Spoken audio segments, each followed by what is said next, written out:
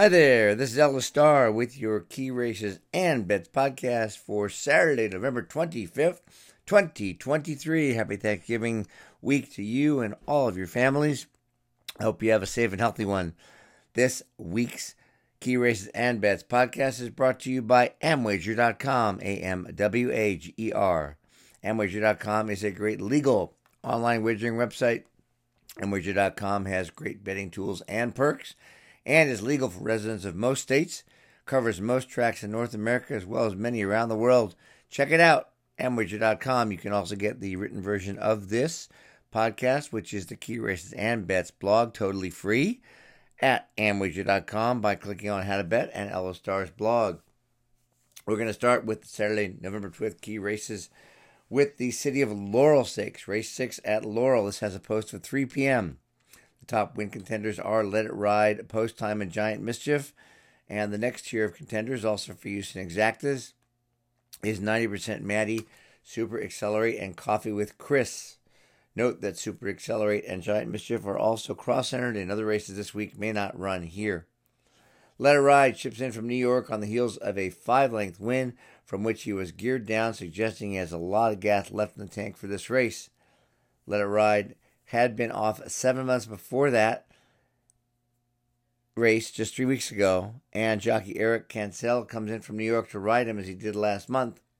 The 3-year-old has improved in each start from a 90 Equibase speed figure to 93 to 95, should take another step forward. Post Time is a step or two further along as compared to Let It Ride in terms of his racing career, as he's run 5 times.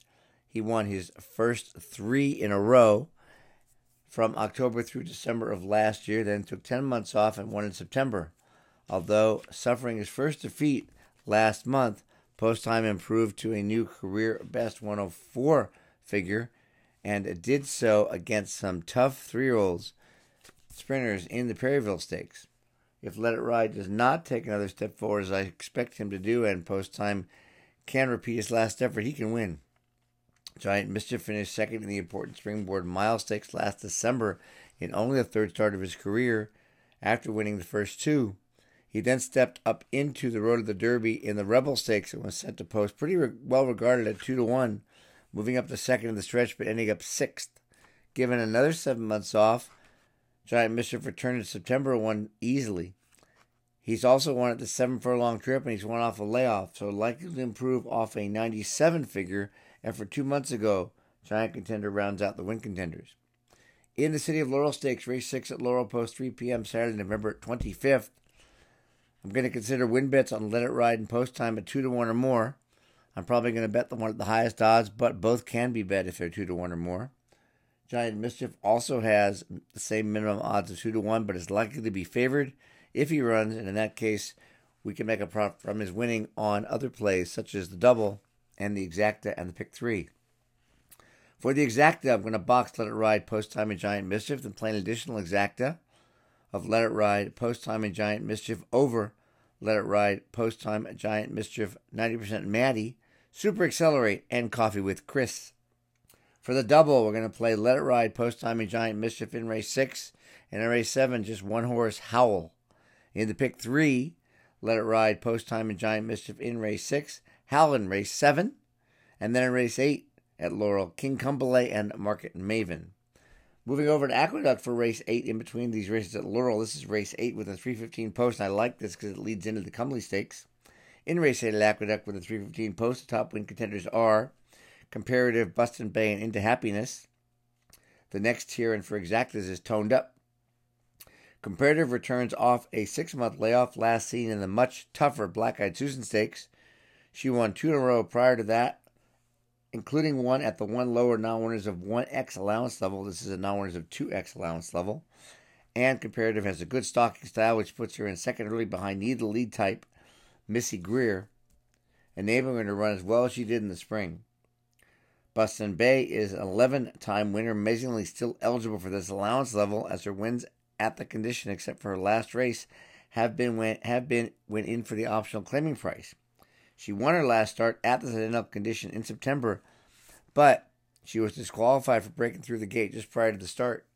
If she has one knock, she's likely to be the odds-on favorite, as she's been in 2 of her last 3, so has little value for win bets as compared to the other contenders, but still is a strong win contender for exactas and doubles. Into Happiness won 2 in a row in July and August, right off the Mark Hennig claim out of a 12-length win in June. She finished third after that in a stakes, and now returns to Allowance Company, reunited with John Velasquez, who rode her to those wins this past summer. She likes the one-turn mile and could rebound to winning form, the winning form shown a few months back. In the 8th race at Aqueduct with a post of 3:15 Eastern on Saturday the 25th, I'm looking for win bets on Comparative and Into Happiness at 2-1 or more. As mentioned earlier, Bustin Bay will be the odds-on favorite, so we could profit from her winning with other plays. In the exacta, I want to box Comparative, Into Happiness, and Bustin Bay. And then I want to play another exacta of Comparative, Into Happiness, and Bustin Bay over Comparative, Into Happiness, Bustin Bay, and toned up. For the doubles, I want to play Comparative, Into Happiness, and Bustin Bay in race 8. And in race 9, we're going to play Defining Purpose, Raging Sea, and Honor Delady.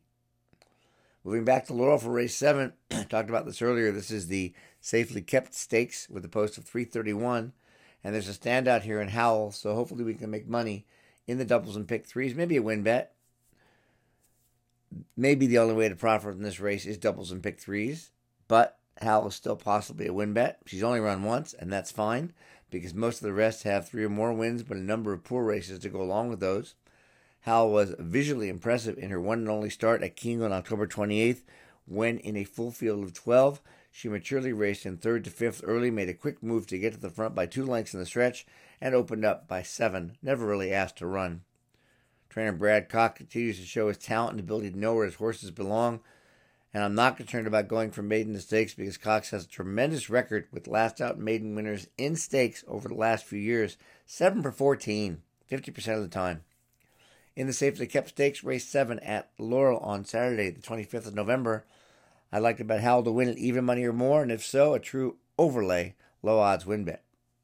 For the doubles, we're going to play 2 here, and hopefully we're live in the pick 3 as well. In race 7, Howell.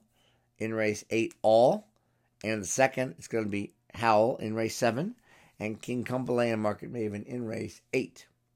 Moving back to Aqueduct for the other race today, the feature, the Cumberland Stakes, race 9 in Aqueduct with a post of 3:43 Eastern, and the top win contenders are Defining Purpose, Raging Sea, and Honor Delady.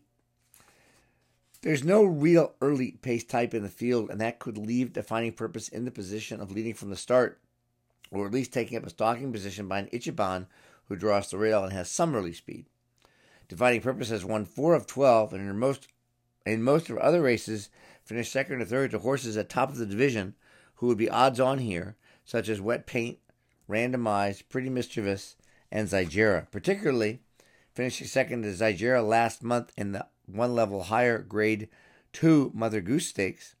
That was the same as winning like this one, and so just repeating that effort should be good enough for Defining Purpose to win today. That being said, Raging Sea is an up-and-coming horse with a shot, the only Chad Brown trainee in the field. She finished second in her first try at this 9-furlong trip, won before last in September. Then she won easily last month at the distance. Raging Sea improved from an 84-figure 3-back to 92 to 98. And Defining Purpose earned a 100-figure on the same day, October 28th. So Raging Sea can win if she improves and Defining Purpose does not. Honor Delady won the similar Grade 3 Rowing Park Oaks when last seen in September, her first dirt race since her debut 1 year earlier.